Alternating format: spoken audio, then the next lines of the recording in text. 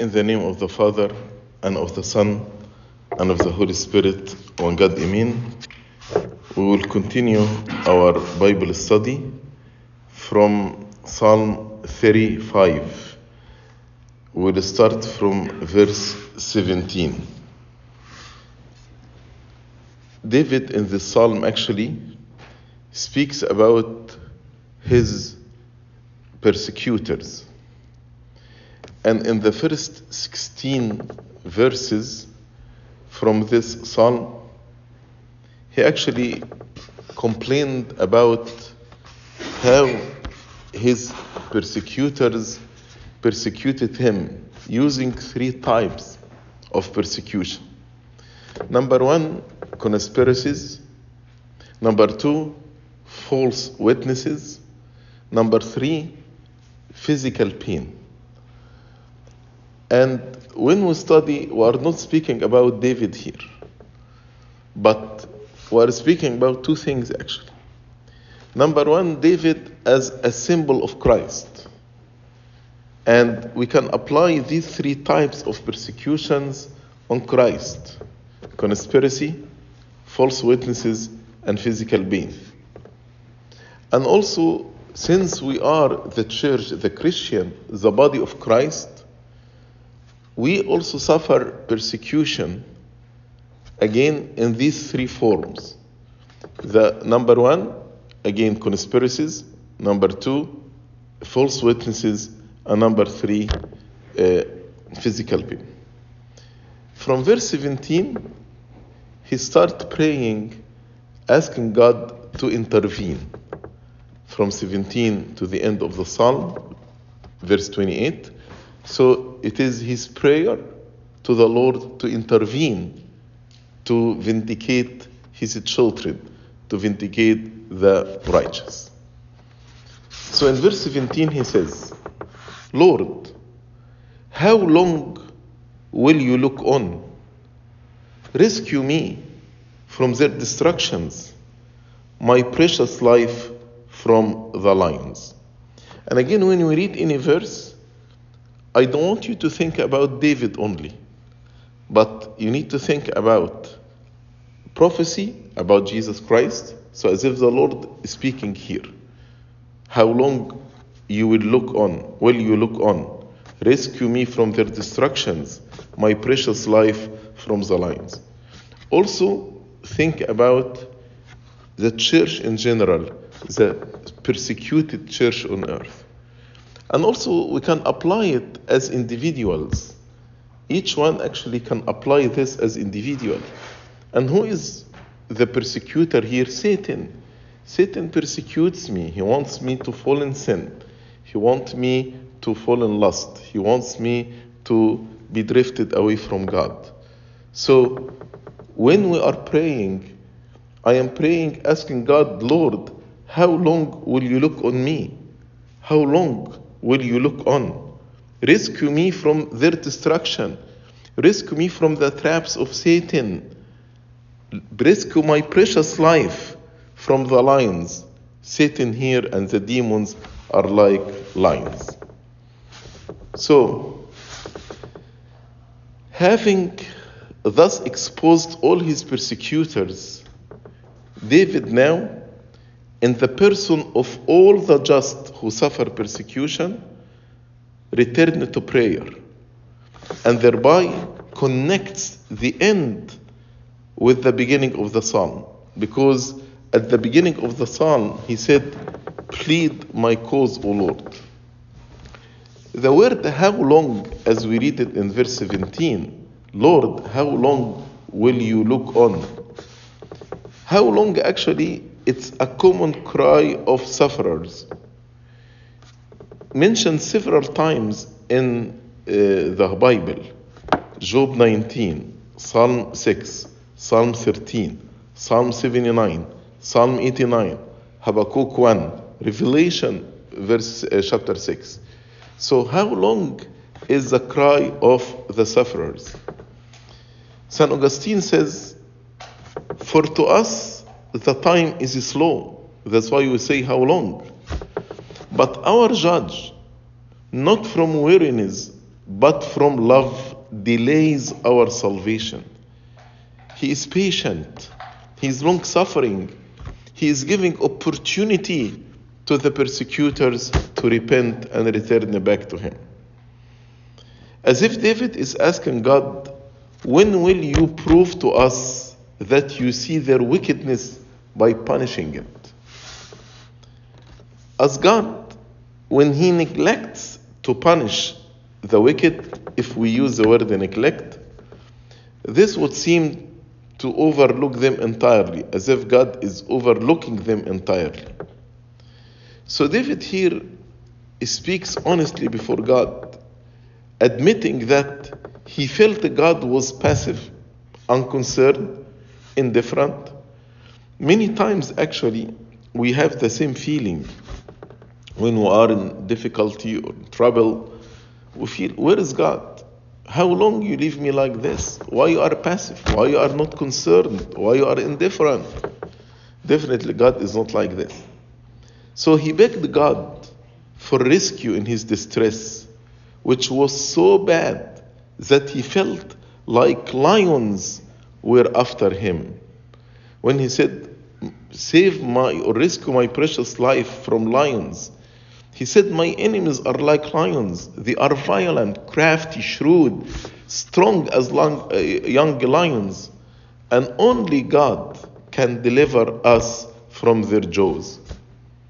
St. Augustine applied the expression, my precious life, to the church. The precious life of the church. So Christ is praying that the precious life of the church will be delivered from the persecutors of the church. Verse 18, I will give you thanks in the great assembly. I will praise you among many people. So David vowed that he would give God the glory for his deliverance and will do so publicly. And here David usually, while he is crying to God, he pauses and gives thanks to God. And this actually, to give God glory, I will give you thanks in great assembly. He mentioned it before in verse 9 and 10. My soul shall be joyful in the Lord. It shall rejoice in his salvation. All my bones shall say, Lord, who is like you, delivering the poor from him who is too strong for him? Yes, the poor and the needy from him who plunders him. So this promise that he mentioned in verse 9 and 10, he is repeating it again in verse 18. I will give you thanks in the great assembly. I will praise you among many people. But for David, this is conditional on deliverance being granted. Should he be delivered from his enemies, he promises he will not be ungrateful to God. So this was his resolution, the resolution that he came to. He would give God thanks in the most public manner. He will not be silent, but will express his gratitude and joy before the whole congregation. Verse 19, let them not rejoice over me, who are wrongfully my enemies, nor let them wink with the eye, who hate me without a cause. So David continued his prayer, asking God to defend him before his enemies. He begs to be delivered from his persecutors, especially from the hypocrites who pretended to be his friends while they were quite the reverse. That's why he said, let them not rejoice over me who are wrongfully my enemies. Wrongfully my enemies means they are my enemies for false reasons, for unjust cause. Wrongfully my enemies. I don't know why they became my enemy. I didn't do anything for them. for just false reasons. David feels that no one had any reason to hate him, since he had always sought the good of all with whom he came into contact. So his prayers here is simply a request that justice might be done. Then he said, nor let them wink with the eye, who hate me without a cause. Wink with the eye. St. Augustine asked, what is the meaning of winking with the eyes? St. Augustine answers, expressing through their eyes, so these people expressing through the winking something very different from what they have in their heart. Usually when you wink, you have something in your heart totally different than what you are expressing. So this winking of the eye is a sign that a person has tricked someone. They tricked David. It also shows an arrogant satisfaction that one have defeated someone else. David doesn't want them bragging in victory, bragging as if they have won. No, they did not win. That's why in verse 20 he said, for they, my enemies, do not speak peace, but they devise deceitful matters against the quiet ones in the land. They don't speak peace. They devise deceitful matters against the quiet ones in the lands. They are unwilling to be on good terms with others or to live in peace with them. His enemies, though they made him a fugitive and a wanderer, were not satisfied. They still don't speak peace. They continue to conspire against David. They use not only violence, but deceit, lies against David and against his group, the quiet ones, who desire to live quietly and peaceably. He called his group or his friends the quiet ones in the land.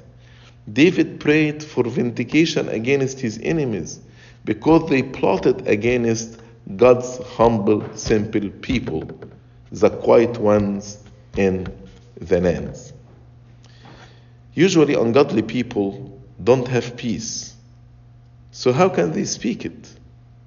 As the Lord Jesus Christ said, an evil man out of the evil treasure of his heart brings forth evil. For out of the abundance of the heart, his mouth speaks. So we don't expect ungodly men to be able to speak peace. Verse 21. They also opened their mouth wide against me and said, aha, aha, our eyes have seen it. Opened their mouths wide to devour him. This metaphor is taken from wild beasts. When the beasts come within the reach of their prey, they open their mouth wide to devour the prey. Open their mouth wide means they poured out great lies that needed wide mouth. And they said, aha, aha, and said, aha, aha, our eyes have seen it. Aha, aha is expression of joy, triumph. They began openly to insult him and to congratulate each other that they destroyed him. This was all fulfilled in the Lord Jesus Christ. As I said in the beginning, when you read this psalm, think about Jesus Christ, think about the church, and think about each one of us individually in our spiritual warfare. The enemies of our Lord Jesus Christ addressed him in a flattering manner, saying, Teacher, we know that you are true, and teach the way of God in truth. But they were lying to him, because after this we read, the very time they were planning to entangle him in his talk. That's actually Matthew 22, verse 15, and the other one, 22, verse 16. So their intention to entangle him in his talk. Then they made a trap. They told him, "Teacher, we know that you are true, and teach the way of God in truth." That's how they opened their mouth widely to catch him. Also on the cross, when they saw the Lord Jesus Christ nailed on the cross, we read in Matthew 27, "Those who passed by blasphemed him, wagging their heads and saying, 'You who destroy the temple and build it in 3 days, save yourself. He saved others, he cannot save himself.'" Verse 22, "This you have seen, O Lord." In verse 21, they said, "Our eyes have seen it, have seen the destruction of David or the righteous." But in reality, God is the one who sees the truth. So David, he told them, they claim they have seen it, but this you have seen, O Lord. Please don't keep silence. Don't keep silence, O Lord. Don't be far from me. So David continued his plea and prayer to God, repeating it over and over with a view to move God's affection. Don't be silent. You have seen it, O Lord. God is omniscient and sees all things. He sees all the evil that the wicked men do to us. God sees all the insults, mockeries, hurts they did to David and they do to the church, and he will avenge them in his own time according to his economy.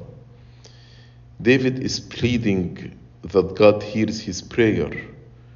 Don't be far from me. Don't withdraw your favor and help from me. He's asking God to draw near, hasten and vindicate his name. Verse 23, "Stir up yourself and awake to my vindication, to my cause, my God and my Lord." So David calling on God to awake, not though as God was really asleep, definitely not, but as a sort of stirring appeal to God to arise and manifest himself, to judge and to acquit him, to condemn his enemies. David was so confident that he was on God's side in his contention with his enemies. Yet he longed for God to actively vindicate him. He's asking God to prove that he is not uncaring witness to all this humiliation. You have seen my humiliation. I know you are caring God. You are my God, my Lord. So the manner of his appeal shows the strong confidence he had in his own innocence. I didn't do anything for them. So I am appealing, I'm asking you to vindicate my cause.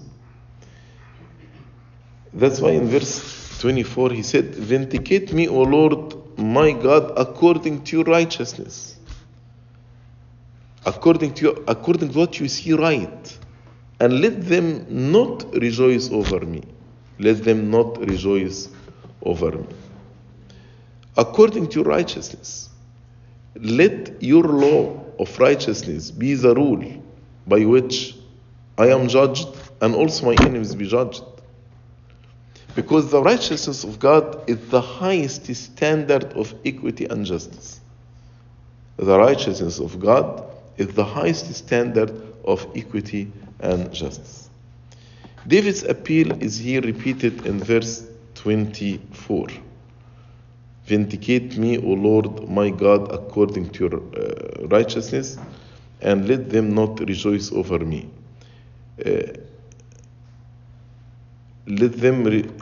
Verse 19 he said, "Let them not rejoice over me." And he repeated again in 24, "Let them not rejoice over me." He feels that the joy of his accusers will not last long as soon as fair justice rules. Once God applies the law of righteousness, they will not rejoice over him. Verse 25. Let them not say in their hearts, "Ah, so we would have it." Let them not say, "We have swallowed him up." So, let them not feel that they have triumphed over me. Let them not come off victorious in doing wrong. When they say, "We would have it," we would have our desire to destroy him.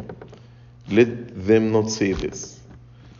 And let them not say, "We have swallowed him up."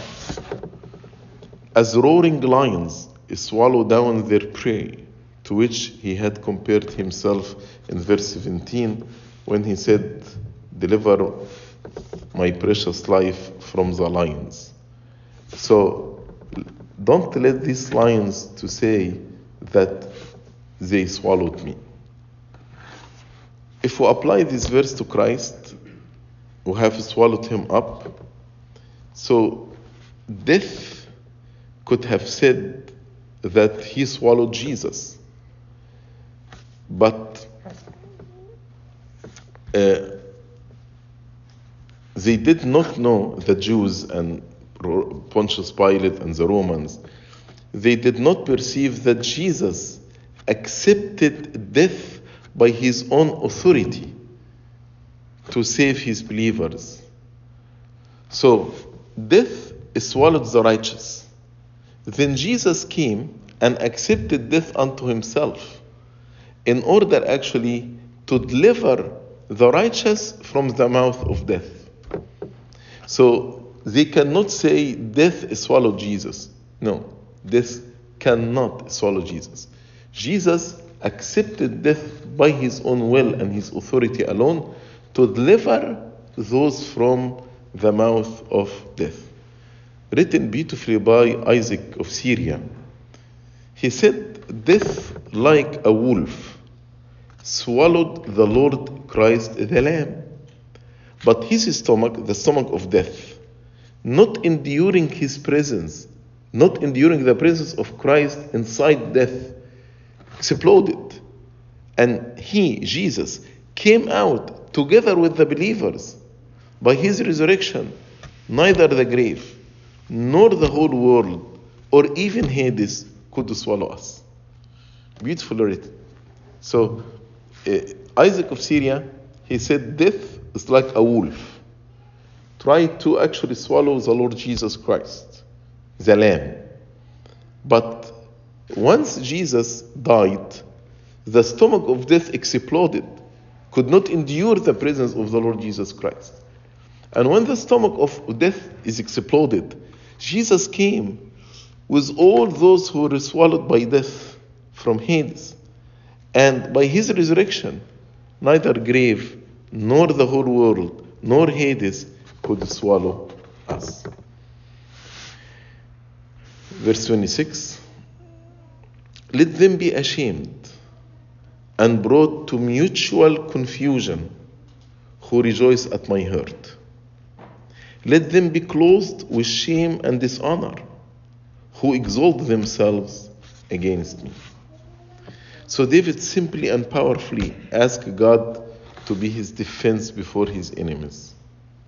He is praying that God let them be clothed with shame and dishonor, those who magnified themselves against David, who exalt themselves against me, meaning to make themselves great by humbling and destroying him.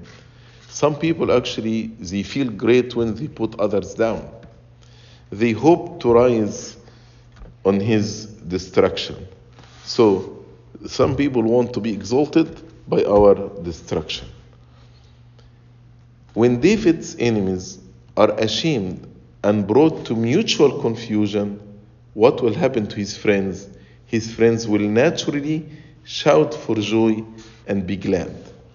So, with this happening, that his enemies are ashamed and brought into mutual confusion, what will happen? Verse 27, let them shout for joy and be glad, who favor my righteous cause. And let them say continually, let the Lord be magnified, who has pleasure in the prosperity of his servant. So, when God actually vindicates his children, the righteous will rejoice and will be glad. So David is asking God to let him be delivered and let his friends see that God is on his side, so they have occasion to rejoice. His friends, he called them, who favor my righteous cause. Who favor my righteous cause. The reference is to those who considered his cause a just one and who were truly his friends. And I want to make clear here that the psalmist is joyful in God because of his own deliverance, not because of the destruction of others. He wants others also to be saved. So this joy, because of his deliverance, not because of the destruction of others. We don't rejoice over the destruction of others.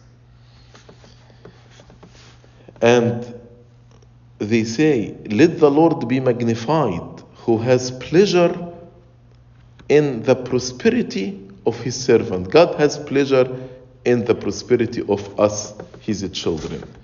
Let the Lord be magnified, let him be exalted, praised for his righteousness, for his truth, for his goodness that's manifested in delivering the poor or the needy or the righteous.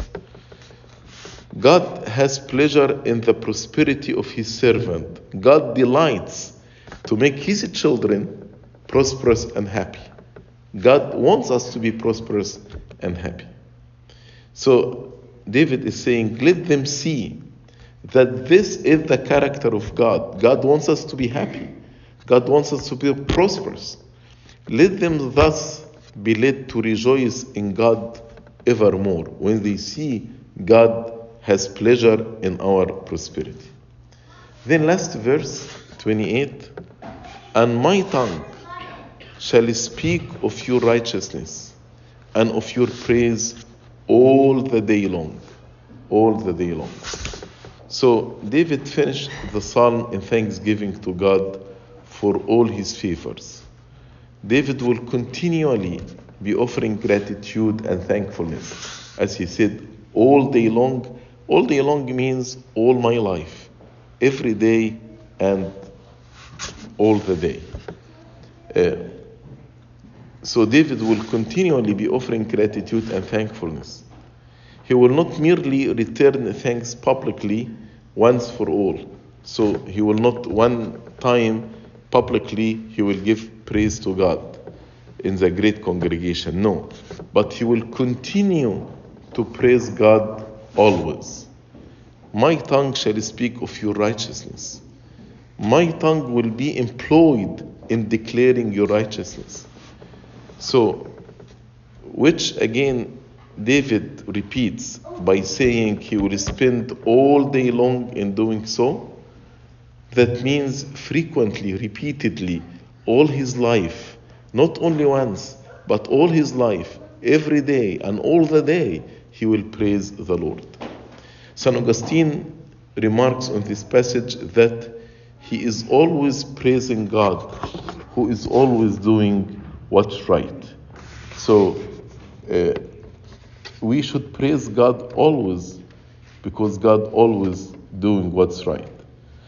David spoke much of his own need and trouble in this psalm, but he ended the psalm with a strong focus on God and on his praise. That's actually the custom in most of David's psalm. He starts asking God, pleading with God, crying for help, but usually he concludes his psalms with a strong focus on God and his praise. Glory be to God. forever and ever. Amen.